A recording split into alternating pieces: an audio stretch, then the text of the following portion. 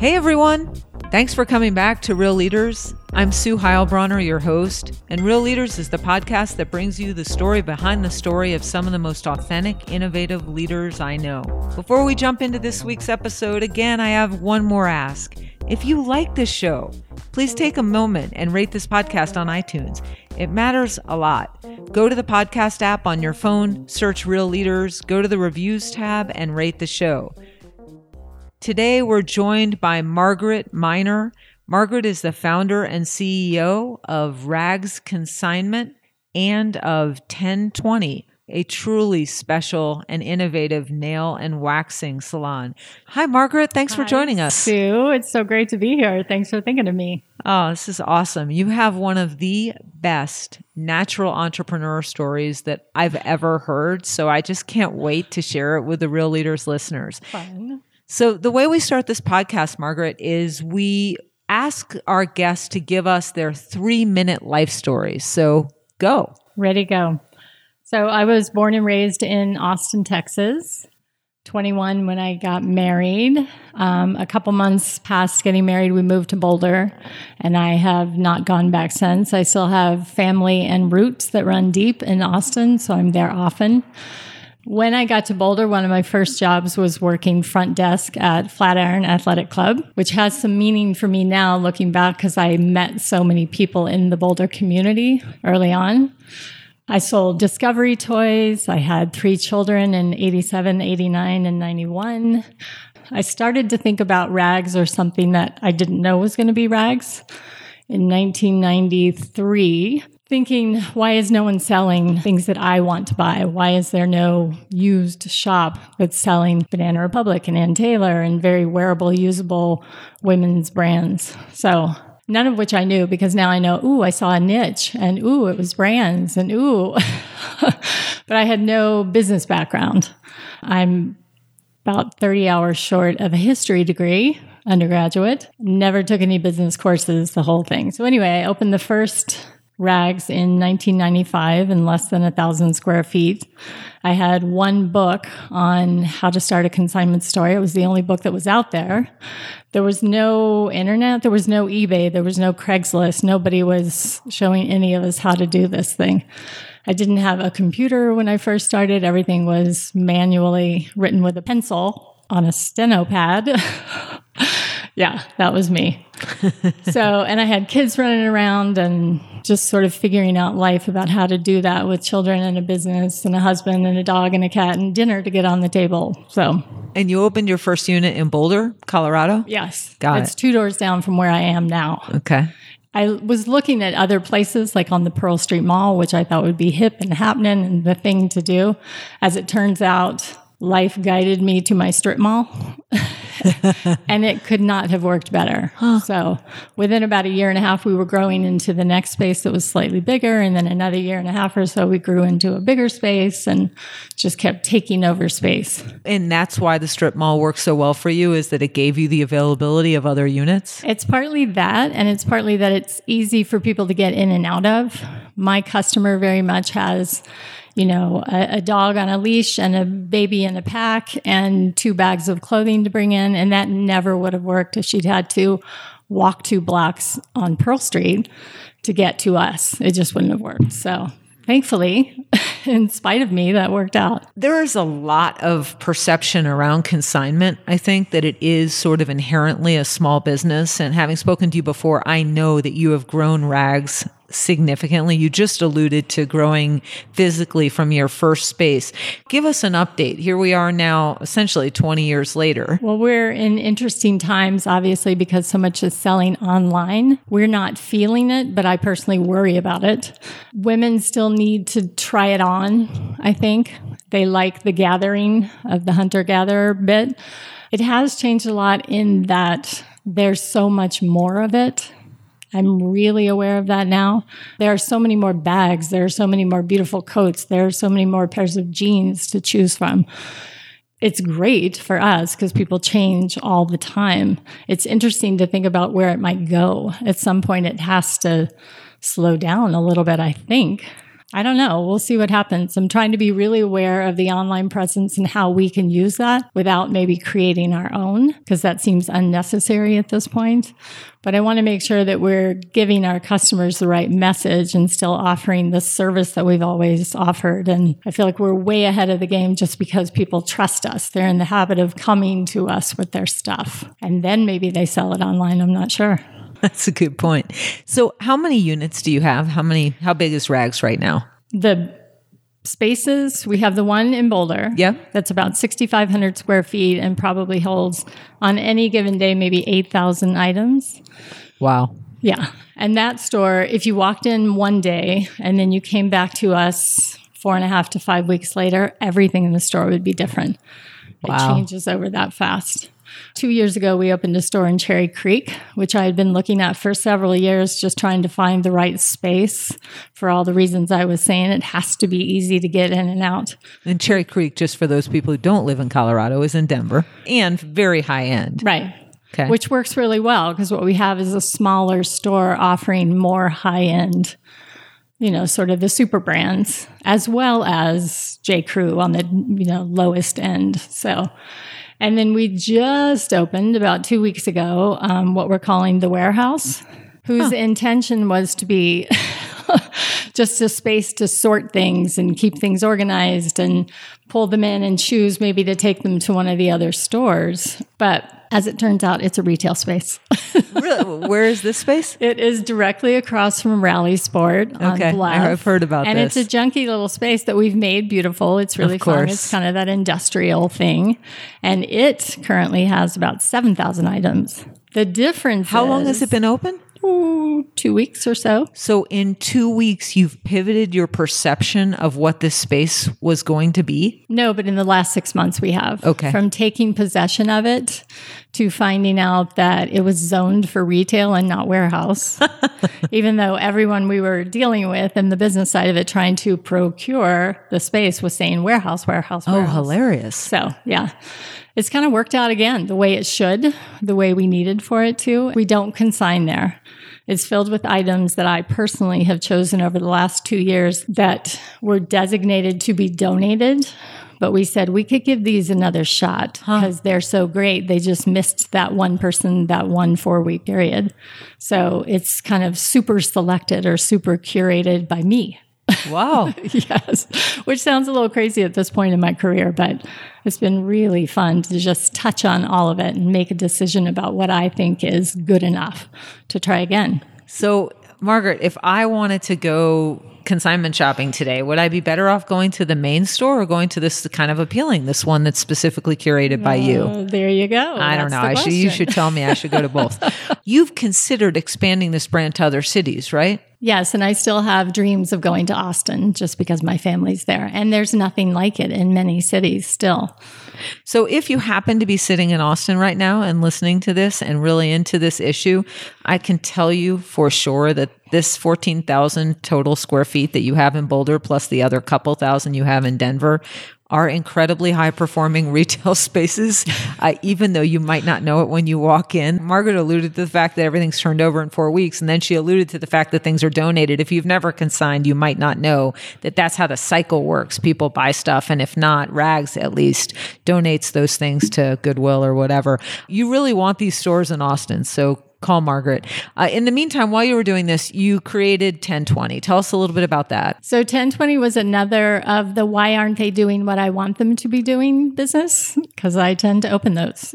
Great. And so what is it that you really wanted? Back then, what I was finding is that I could either choose to go to the questionably sanitary little nail spots all over town, all over every town in the United States, or I could go to the high-end shishi, be quiet, put on the white robe, and drink the lemon water. Neither of which is me. So I thought, why can't somebody do something in between that's a spa quality service, but has a little bit of a women's den or a women's hangout space that you could bring a group of 4 or 5 girlfriends or an entire sorority or a men's book club group, or come in with your girlfriend and watch TV. That's very much what we're a part of, is women's or girl junk TV is what we call it. Yeah. We watch a lot of Ellen. Yeah, I know. In the first years, we watched a lot of Sex in the City. Right. So I created that. It's all geared toward the television. We, in the beginning, especially, it was Diet Coke and M&Ms came with every service, which was me saying, if somebody would just turn on Oprah and hand me a Diet Coke, I would be fine with everything else I'm seeing in this not so great space. Yeah. So that's what I did. I opened it with a friend of mine who since went off and did her own thing, but it's still here 12 years later. It's a little crazy. How big is that television that you have in that place? I mean, it's like a gigantic sports bar fantasy camp for women, meaning that it is mostly Ellen DeGeneres, which is great for me because I never get to watch Ellen and I'm always in there just completely guffawing. And you get a pedicure at the same time or waxing or a manicure. And you get M&Ms, and the space is magnificent. It is so beautiful, and it's been in 2 iterations. I think the first one, how many different colors of paint did it have? 14 shades of pink or something? Pink everywhere. Yeah. So this is just an absolutely beautiful space, and it's also huge. I mean, at one time, how many pedicures can you be giving? We can give, I think it's 14. Yeah. Yeah. So and we can give 8 manicures at the same time. Not small. It has a big retail area also that's highly curated, presumably in part by Margaret. So it's very special.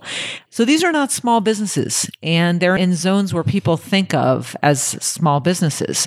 So what's been your secret of turning things that don't seem to be wildly profitable or wildly large into 2 extremely successful businesses? I mean, you're very well supporting yourself and a lot of other people in these companies, right? Yes. So what's your secret of that?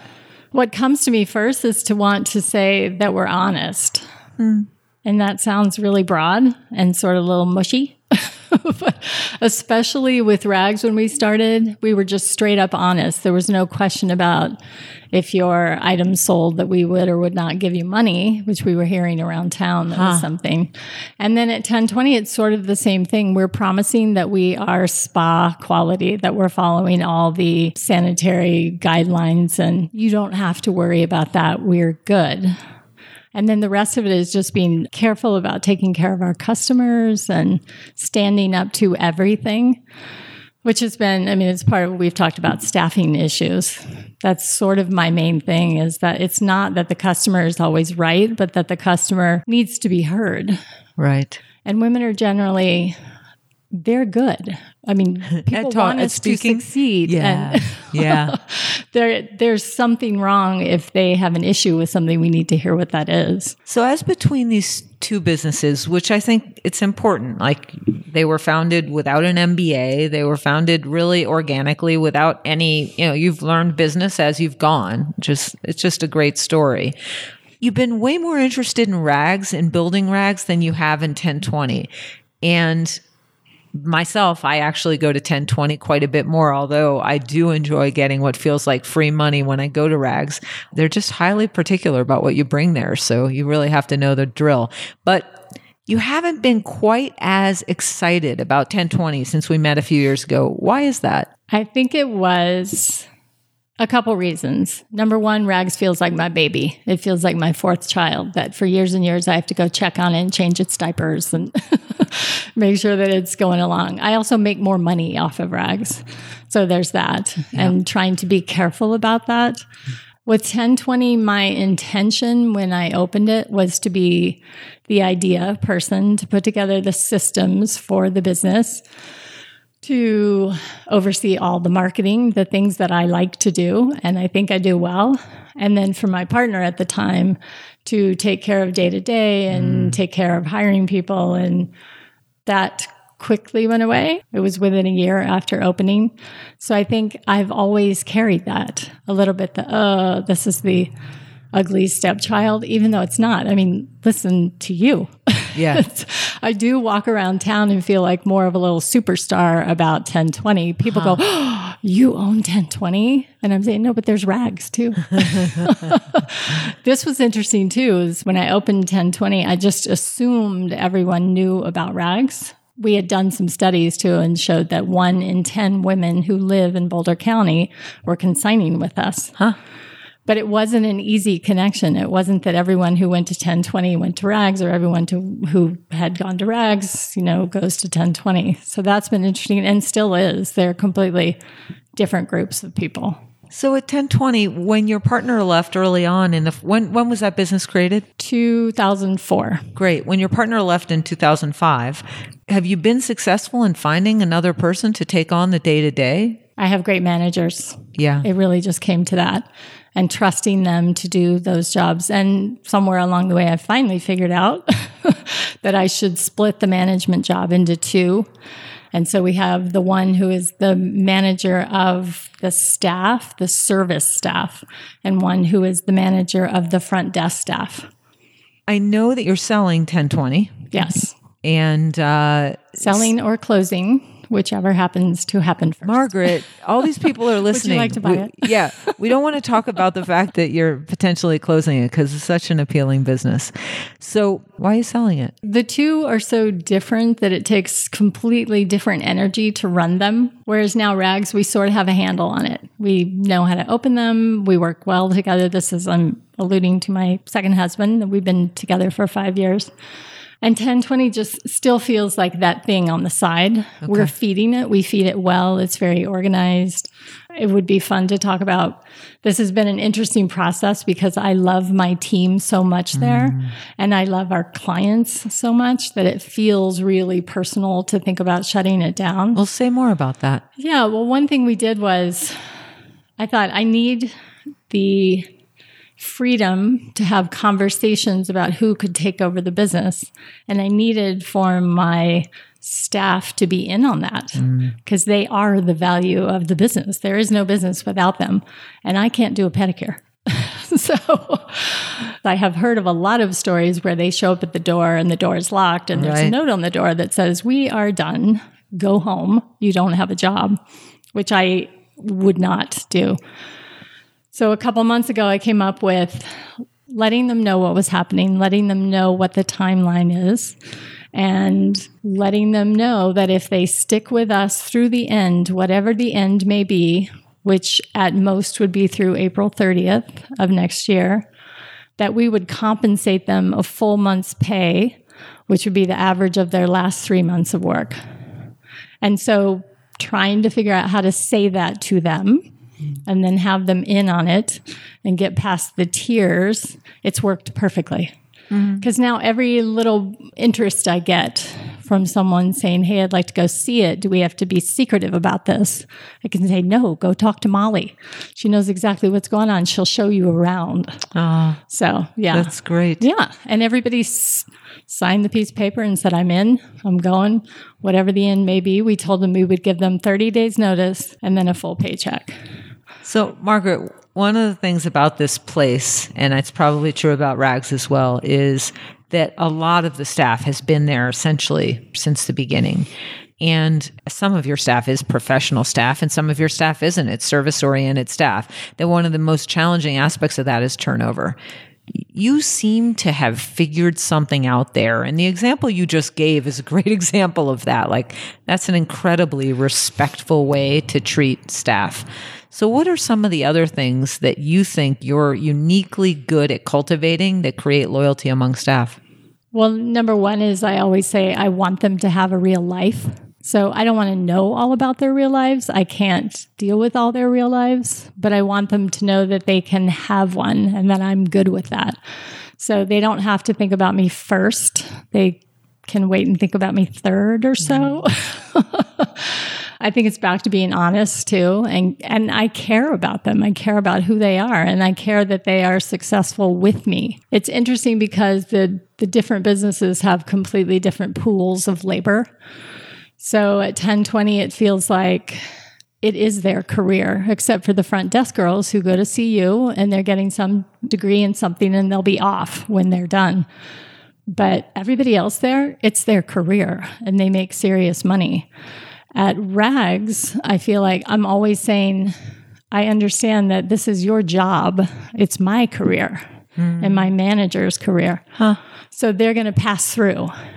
But to your point, yes, there are two people at 1020 who've been with me since the first couple of months of the business, which is amazing. And then we have several who have been there for 4 or 5 years. And then it feels like a really good time. It's a great group. We should also talk about the horrible stories. Yeah, let's talk about those. I feel like there's a book in this that's going to be a kitchen confidential kind of thing. There's the wax room diaries. That's fun. Because that was one thing early on, too. I said, anyone who's working for me in those wax rooms, you can't come out of the room and tell stories. Or it will be found out all over town that 1020 is telling our personal stuff. So it's like this little, what we were talking about earlier, there's a little therapy that goes on in there. It's very intimate. It's very personal. And they see some stuff. Yeah. And they hear some stuff. And they hear things about women tend to come in and say, I'm having an affair and my husband doesn't know, or my dog is sick, or my grandmother's dying, or it's crazy. Yeah. And how does that work for your staff? The people, I know one of your team members has been there since the beginning, and that's her, complete zone of genius. She's unbelievable at that specific thing. Incredible at it. So how does that work for them to be the recipient of all this talk when actually they're there to perform a service? Right. And I've tried to give them words and sort of gestures and saying, I do not expect you to take that on. That's not what you're doing here. It's still hard, though. They take it in. It's like it's seeping into her pores as she's in there. So she's taken some yoga retreats for a week here and there. Wow. And has learned to say, I'm so sorry. I'm just going to wax you. You watch TV. Or maybe you need to go talk to someone. One thing that we should bring up, though, is that these 30-something women with 3 kids and 2 dogs and a husband and the whole thing will come to me and say, how did you do this? How did you do this with 3 kids I adore my kids. They turned out, but part of it's not the same world. I wasn't carrying a cell phone. My whole life wasn't coming at me every minute. So I feel like these young women are taking on loads of stuff. They're raising babies. They're expected to be on call for work. They're expected to go for a run, really, in this town. I was going to say a jog, but it's not a jog. You got to show up to your yoga class and your stretch class and your run. And it's rough. And then I think they get into that wax room and fall apart because somebody's touching them in a nurturing way and they start crying. So... For you men out there, if you think bikini waxing is being touched in a nurturing way, I just want to totally correct that misapprehension. They are really nurturing people. Nothing about that process is nurturing. Maybe that's why the therapy comes up. I don't know. And that might be TMI. I should have just crossed the line. So, Margaret, there's still something that I think that candor and authenticity with your staff is an enormous way to build loyalty. But there's something else, like, I don't know, does it feel like a family? Are you able to create that atmosphere? Even just you regarding, like, this is these people's career. I think a lot of people that are in service industries and ownership and management don't even offer the courtesy of seeing it that way. I think that by itself is unique. How do you cultivate a perception that these guys are indeed building careers, and how do you make it possible for them to earn serious money when if they went down the street, they probably wouldn't? Good question. We do try to help them with the math, by the way, and say, if you're going to go down the street, at least realize that just because they charge $50 more for a pedicure doesn't mean they have people coming in for the pedicure. So right. You need to look at all the numbers that are related to that. I don't know what it is. I feel like maybe, to your point, it's a tribe that we're saying you can come into our tribe and here are the rules and here are the expectations. And if you can step up to that, which we're going to support you in, you can stick around. We've also booted a lot of people out of the tribe through the years. What's the most common reason you get booted out of the tribe?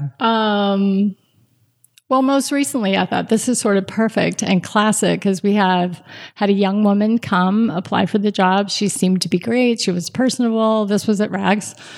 This was probably 3 or 4 weeks ago. And then suddenly she's saying, I need 4 days off at Thanksgiving. And the week before that, I'd like to have 3 days off because my boyfriend and I want to go skiing. And then she made the mistake of calling to say, I feel sick. I'm not going to come in this morning. And oh, by the way, I'm already in Breckenridge. So we thought you might have been a little smarter about that. But so we see a lot of people just come and go. There's not a work ethic. I did have a dad once years ago come to me and say, I feel like you're running a finishing school. I thought, oh, that was one of the greatest compliments. Obviously, I still remember it. And I, said, in what way? And he said, we send them to you to learn how to interact with people and learn how to have a job and what the expectations are. So, yeah. That's really beautiful. That's a really nice compliment. And his son, by the way, who was one of the few boys who've ever worked for us, has turned out beautifully. That's fantastic. We live in a relatively small community. I mean, 100,000 people in this town, 250 in the greater metropolitan area. And I do actually think you have a temple of feminine joy. By the way, last week I was there and there was a fraternity at 1020 getting pedicures. So it's not exclusively feminine joy, but even for those guys, they were probably appreciating the feminine nature of that experience. What have the reactions been to you selling or closing this company? It's been more traumatic than I ever imagined. People have had more big reaction to it than I thought. I thought that people would care, and I thought that people would wonder where they're going to go to get their services, but I didn't realize it would be. Just last week, we had a woman come in and say, oh, what am I going to do? Where am I going to go? How am I going to be? And I thought, oh, I didn't expect that. It's more of a sparkly diamond than I give it credit for. It is the thing. I'm the popular girl in this town occasionally because of 1020, not rags. Yeah. I feel like I have hardcore, great customers both places, but there's something shimmery about 1020 that people want to be a part of. So I really want someone to buy it. I want it to go on, or I want someone to step up and say, let's open this everywhere and I'll take care of that. And you, Margaret, can be a part of the story and the guidance and the branding package I'm really proud of. Yeah. And have said, I'd be happy to sell that part of it. Right. Because that's 12 years worth of making it look shimmery and shiny and interesting and fun. And makes me wonder sort of what is the community's responsibility? I mean, the funny thing about this is, when your favorite coffee shop goes out of business because the landlord changed the rent and people go there and use free Wi-Fi and don't pay for anything. And you can sort of see all the reasons why that happens. And so, you just think, okay, it's a failing business. I still wonder about the community's responsibility to help it succeed. You actually have a phenomenally successful business that you're just not all that interested in anymore. And you have all these customers that many of them actually could buy 1020 because this is not a impoverished community here. How does the community take responsibility for keeping something like 1020 going when the owner doesn't want to do it anymore? Have you thought about that at all? And I don't know how to tap into that. I feel like to the other points, I've tried to think, how can I do this differently? How can I do the sale or the shutdown or whatever it is differently based on, taking care of my people? But yeah, I've spun my brain around trying to think, is there a way to do this that's not so obvious? I don't know what that is. My landlord is fantastic and we both got a little weepy. He was saying, people are going to miss you and my wife's really going to miss you. And I don't know what that is. And it wouldn't take much. And I know what the list of things are that, it's interesting when you're selling a business and you want to tell people what they could do with it to make money. Right. I'm thinking, well, why didn't I do that? But I have a couple of things where I can think if somebody's got the gumption to get in there and do it, it would be a great success. It is a great success. It would be a greater success. It has these legs that would carry it to great distances, I think. Margaret, my brain is just turning around possibilities for me to buy this company. I've thought about it before, actually. It's one of my favorite businesses in the country. I love that. It's extraordinary. So you other people, you can call me too. We can buy it together. So Margaret, why did you leave college with 30 credits left? Right. It didn't seem important at the time. So my little history of college is that I went to a girls' school in Virginia, Randolph-Macon Women's College, and had a horrible semester. And then I went back home with my tail between my legs. This is interesting too. So I get off the plane and get to my new liberal arts college in Virginia and did not know what a liberal arts college was. So I figured that out. Then I went home, sort of regrouped, went to a community college to get my grades back up, then went to the University of Texas, and then met the man that I would marry. And then we came up here and I continued at CU with my history degree. And then I think I got pregnant somewhere in there and it didn't seem important. And I always thought I would get back to it. And now when I think about finishing, which is funny, and I've done that in the last couple of years, said, okay, what would be the path to that? Now I feel like if I'm going to do that, I want to give somebody else that money that I would spend on myself. It's an expensive proposition to go back to school just to have the piece of paper at this point. So now I feel like if I'm going to spend that money, I'd rather spend it on some sort of, I don't know, helping someone who really needs the college education. It almost feels selfish to you to go back to school? It does. How do you feel about young people? I mean, you interact with college students all the time in these companies, and you have kids. Young people who decide not to finish school. It depends on who they are. The young women who come to me and say, hey, what do you think about this? Because otherwise I try not to give my opinion on things like that, not knowing what their parents are telling them. But if they have crazy gumption and they don't know exactly what direction they want to go, that they should sit back and wait at least until that becomes more obvious. I've seen so many women come to us who have crazy debt and still don't have a degree. And then, my son graduated with a degree from CU, and then he's a user experience expert in the United States and makes crazy money and lives in LA. Yeah. And then my daughter, who actually you worked with, thank you very much. She's in graduate school at Arizona State, and she'll be a therapist or something. So they have definitely found their path that direction. My youngest couldn't get herself through school. It wasn't interesting to her, and we'll see if that turns around. But that's okay with me because I see that it can work out. You just have to work harder. So when you hire people, to the extent you hire people that are an age they've already been through school, do you have a preference for degrees, or are you indifferent? I'm indifferent, absolutely. Because what I'm asking them to do doesn't require that. And it's not about age, and it's not about, we've talked about this recently, millennials. I don't think that women of certain ages, youth or older, are more hardworking or less hardworking. Or yeah, I don't believe that. I think that's really a crazy fallacy. I don't know where that got started. Yeah. I don't have that experience either. Yeah, well, good. So we're on record. We love millennials. I love millennials. I love them. I don't get it. I don't know what everyone's talking about. I think it might, one thing I wonder about is it just insecurity? Like there are times I don't know how to use Photoshop. And so I got this new app. I got Sketch. It's not new. It's a visual application to make visual stuff on a Mac. And there's a part of me that's like, do I really want to admit that I'm still really at the bare bones learning of this application that essentially any 11-year-old would be able to use? I just wonder if some of it isn't insecurity. Like technology is moving so quickly, and there may be a worry among our generation of being left behind, and maybe that creates some animosity around millennials? Something. I have a couple stories that I'm thinking about as you say that. We recently, it's probably been 6 months or so, hired a woman who was close to 60. She seemed really personable, great customer service. She kind of knew her brands. This was at Rags, and said she would just need to be updated on the computer software. I'm not sure she used the word software, but on the computer for the job. Well, as it turned out, she knew nothing, no computer skills. Zero. I think she had a Kindle at home, and that was it. And that's more than I can do for someone. Right. I can't wait for you to learn everything about computing. Wow.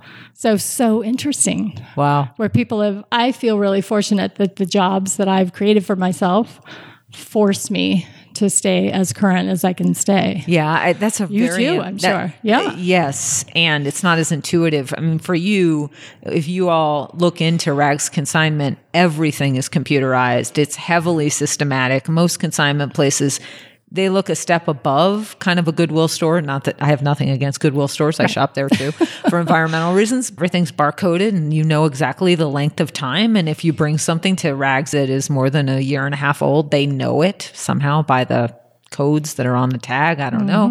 It's extremely efficient and tech dependent, which is really admirable. And I think that's why it's more profitable than other consignment stores. Right. Yeah. Okay. So Margaret, one question I love to ask is, it's my theory that there is one thing that we have received feedback on for our entire lives. Probably started around age 2. You've gotten exactly the same piece of, we'll call it, quote, negative feedback. And you've been working on it your whole life. And no matter what you do or how hard you work or how enlightened or how much meditation you do, you still get some form of this feedback. What is it for you? I would say, see, this is hard, isn't it, to be called out on this? Since it's happened so much, it should get easier. Right. And I've experienced you, by the way. My kids called me out on it initially, but I didn't feel like it was a big problem or that maybe they didn't know what they were talking about. They would say, Mom, you didn't tell us the first part of the story. You just started talking in the middle of it, assuming that we were with you, all caught up as soon as you started talking. And what I see play out in my business life, and especially with employees, because they're not as direct as children, my employees will look at me with a puzzled look and sort of tip their heads and try to say something nice about, where did that come from? Or what were you thinking before you said that? Or what do you want me to do about that thing that you didn't really explain to me? So I think it's just that my brain is busy. It's on to the next thing. And I don't stop to think, oh, they're not with me on this. I didn't say that out loud to this person. So are you adjusting? You try to adjust for it when you see the tipped head?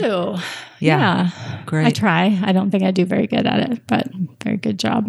So if there's one thing that you still have left, and I know there's lots that you have left to learn, you're an enlightened person, but if there's kind of one thing that you think is still, boy, if I could get this figured out, this edge, if I could really understand it better, my leadership, my success would take a huge leapfrog. What is that for you? I'm trying to slow my idea train. I feel like I've always got a couple too many things out there, which keeps me from turning my full attention back to the businesses that I have. But I'm not sure I'm willing to give that up. So I don't know what the answer is. That's really interesting. Are you open to a thought I have? Yes. Great.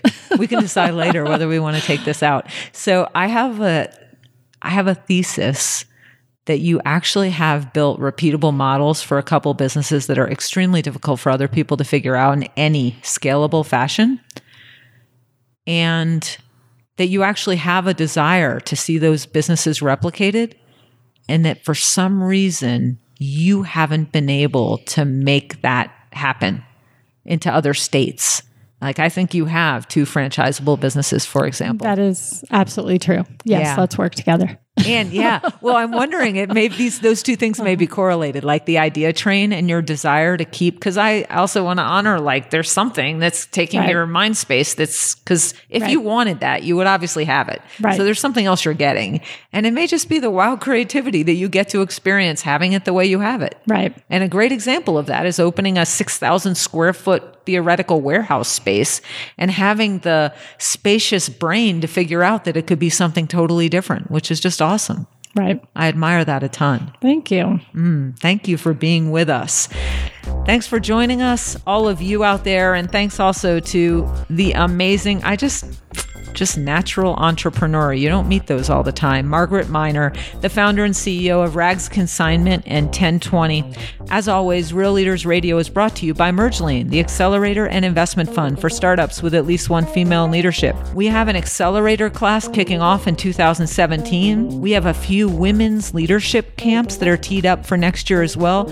And this year, we're partnering with Avid for Adventure to launch our first ever leadership camp for high school girls. It's a summer camp from August 7th to 11th. Go to avid4.com to learn more. Real Leaders also is sponsored by Anton Collins Mitchell, a Colorado-based audit, tax, and general accounting firm. Find out how ACM can help you and your company with accounting needs at acmllp.com. Thanks for being with us this time, and we'll see you next time at Real Leaders.